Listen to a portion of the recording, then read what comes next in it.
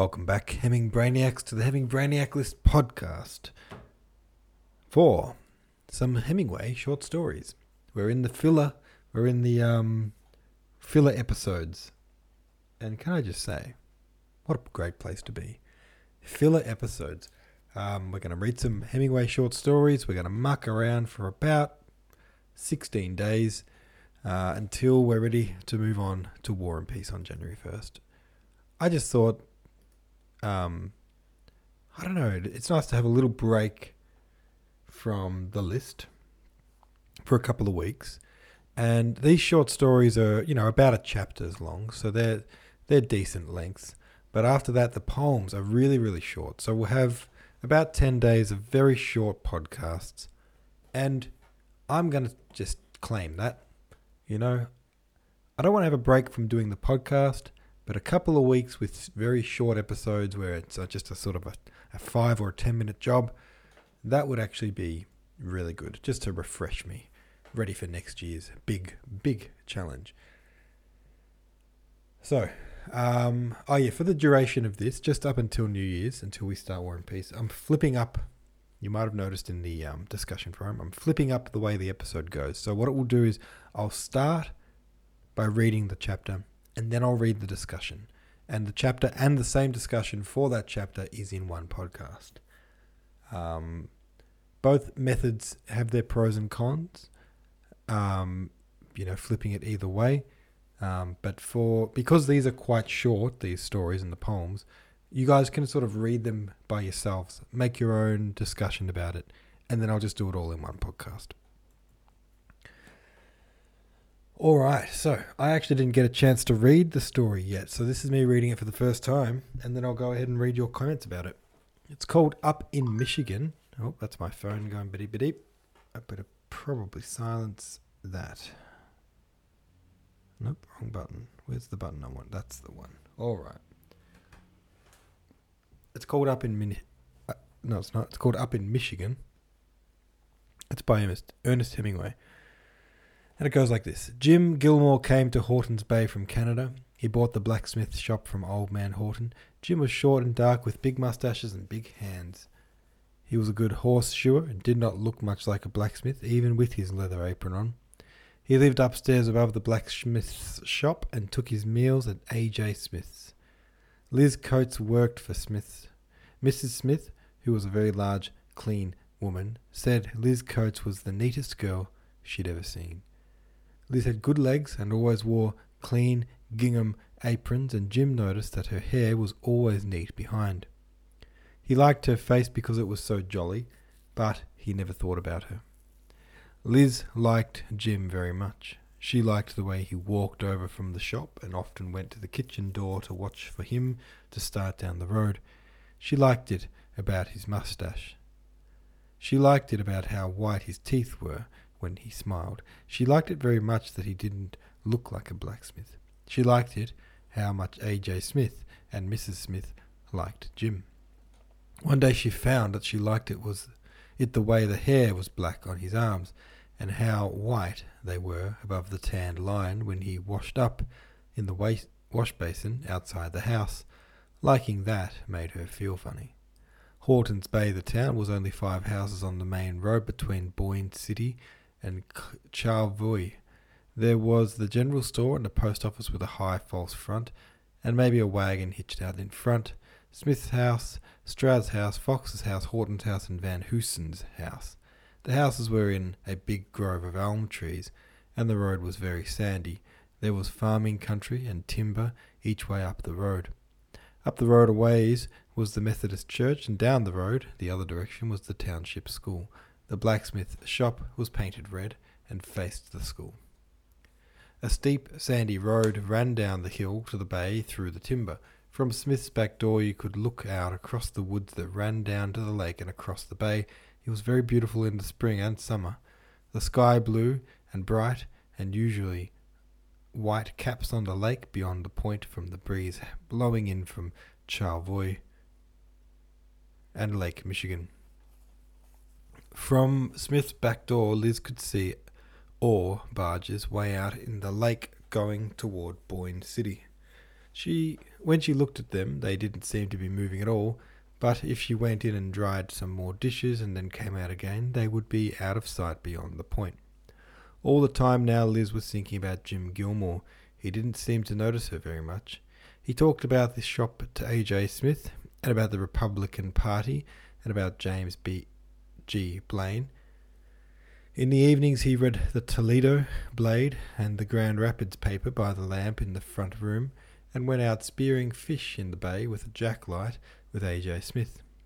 In the fall he and Smith and Charlie Wyman took a wagon and went, grubs, axes, their rifles, and 2 dogs, and went on a wagon and a tent, grubs, axes, their rifles, and 2 dogs, and went on a trip to the Pine Plains beyond Vanderbilt deer hunting. Liz and Mrs. Smith were cooking for 4 days for them before they started. Liz wanted to make something special for Jim to take, but she didn't finally, because she was afraid to ask Mrs. Smith for the eggs and flour, and afraid if she bought them, Mrs. Smith would catch her cooking. It would have been all right with Mrs. Smith, but Liz was afraid. All the time Jim was gone on the deer hunting trip, Liz thought about him. It was awful while he was gone. She couldn't sleep well from thinking about him, but she discovered it was fun to think about him too.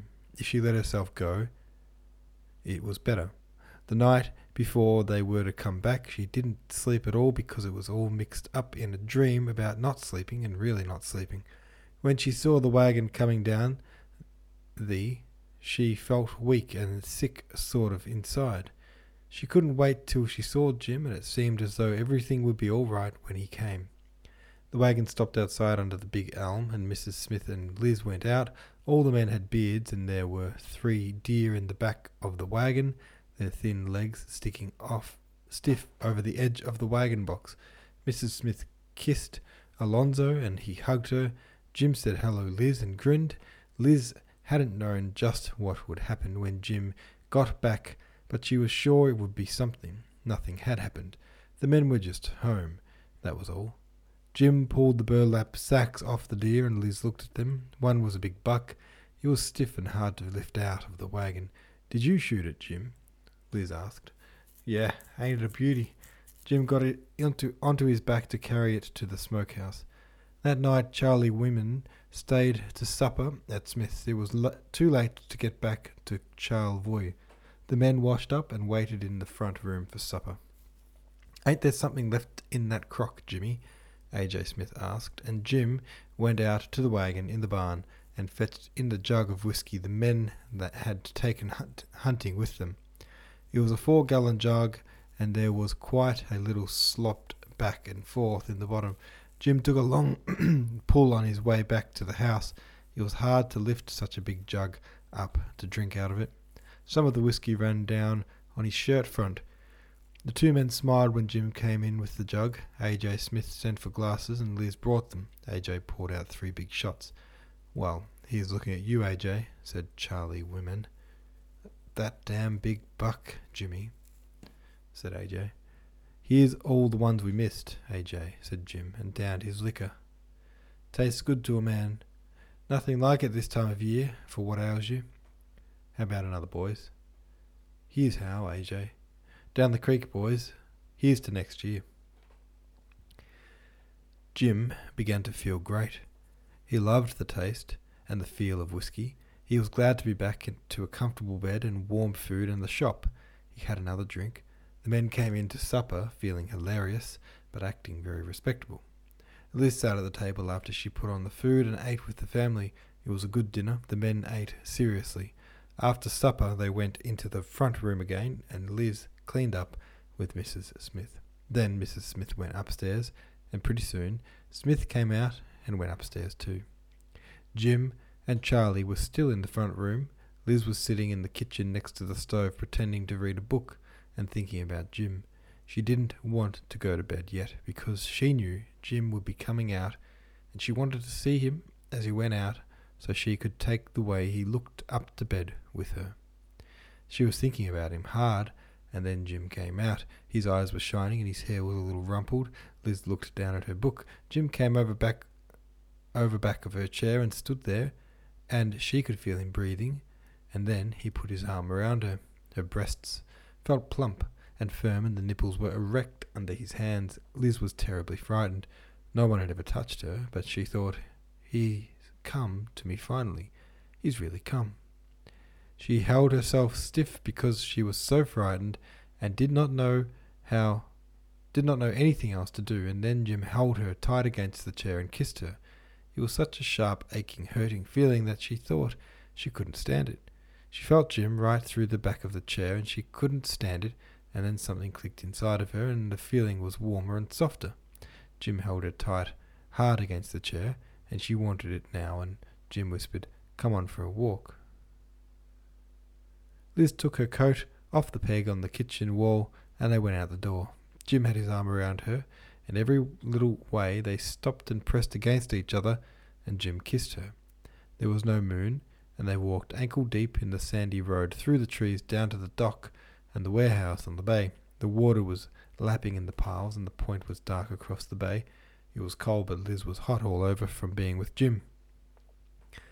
They sat down in the shelter of the warehouse, and Jim pulled Liz close to him. She was frightened. One of Jim's hands went inside her dress and stroked over her breast, and the other hand was in her lap. She was very frightened and didn't know how he was going to go about things, but she snuggled close to him. Then the hand that felt so big in her lap went away and was on her leg and started to move up it. "Don't, Jim," said Liz. Jim slid the hand further up. "You mustn't, Jim, you mustn't." Neither Jim nor Jim's big hand paid any attention to her. The boards were hard. Jim had her dress up and was trying to do something to her. She was frightened, but she wanted it. She had to have it, but it frightened her. "You mustn't do it, Jim, you mustn't." "I got to, I'm going to. You know we got to." "No, we haven't, Jim. We ain't got to. Oh, it isn't right. Oh, it's so big and it hurts so. You can't. Oh, Jim, oh." The hemlock planks on the dock were hard and splintery and cold, and Jim was heavy on her, and he had hurt her. Liz pushed him. She was so uncomfortable and cramped. Jim was asleep. He wouldn't move. She worked out from under him and sat up and straightened her skirt and coat and tried to do something with her hair. Jim was sleeping with his mouth a little open. Liz leaned over and kissed him on the cheek. He was still asleep. She lifted his head a little and shook it. He rolled his head over and swallowed. Liz started to cry. She walked over to the edge of the dock and looked down to the water. There was a mist coming up from the bay. She was cold and miserable, and everything felt gone. She walked back to where Jim was lying and shook him once more to make sure. She was crying. "Jim," she said. "Jim, please, Jim." Jim stirred and curled a little tighter. Liz took off her coat and leaned over and covered him with it. She tucked it around him neatly and carefully. Then she walked across the dock and up the steep sandy road to go to bed. A cold mist was coming up through the woods from the bay. All right, there we go. There's the first of the short stories. Jesus. That was a bit hairy, wasn't it? Didn't expect to just be going straight in the deep end with just a straight sort of rape scene in the first one. The thing I really liked, though, is the I suppose like the nuance in how well Hemingway captured all the confusion of young Liz, where she did like this guy, but she didn't want that to happen. And then even after it happened, she has these conflicting feelings of, she gives him a kiss, and then she cries, and then she covers him up, and then she leaves, and all in between. Seems sort of, I don't know. So it's so human, isn't it? He's done that really well. All right, let's see how we went with the discussion. Did anyone have anything to say about this? I had some discussion prompts, and they were this. How does Hemingway's style feel now that you have experienced so many of his influences? I haven't had a chance to read it yet, so BYO prompts. His writing style, it was weird. Like, it's very well paced.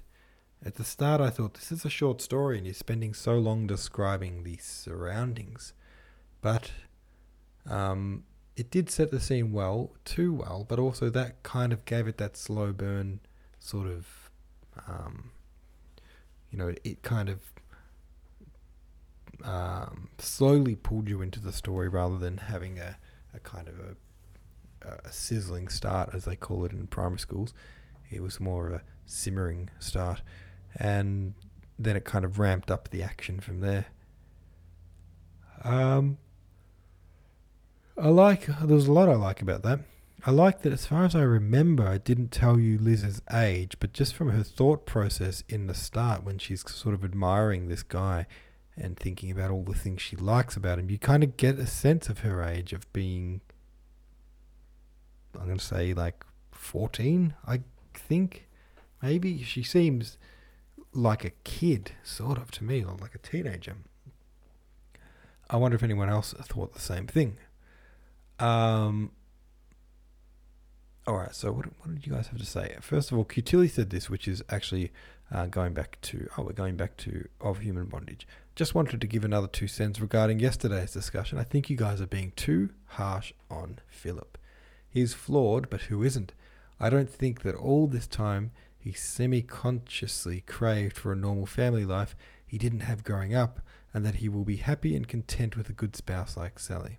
Oh, sorry, I do think. He does think all that stuff. Cutilli. He? She? I can never remember if you guys are guys or girls. I also think he will be a loving father. Just remember how he cared for that poor kid Mildred gave birth to. I think I said that right at the end of yesterday's podcast. It's like, the one thing that gives me hope is if he does have a kid, I think he'll be a really good dad, and I think that will give him more self-esteem and more contentedness with his lot in life, so to speak. All right, now let's get back on track with this Hemingway short story. Acoustic Eel says this: the sentence structure is very simple. Coming from the Somerset, it almost feels too simple, like it's for 6th grade reading level, or it would be if it weren't about a rape. As he narrated the sex act itself on the dock, I felt like it was a very vivid graphic depiction. When I reread it, though, I was surprised to realize that he didn't explicitly describe any, shall we say, anatomy, except for the mention of Liz's breasts. Her line, "It's so big and it hurts," so is easily inferred, but an antecedent for it in the sentence isn't given.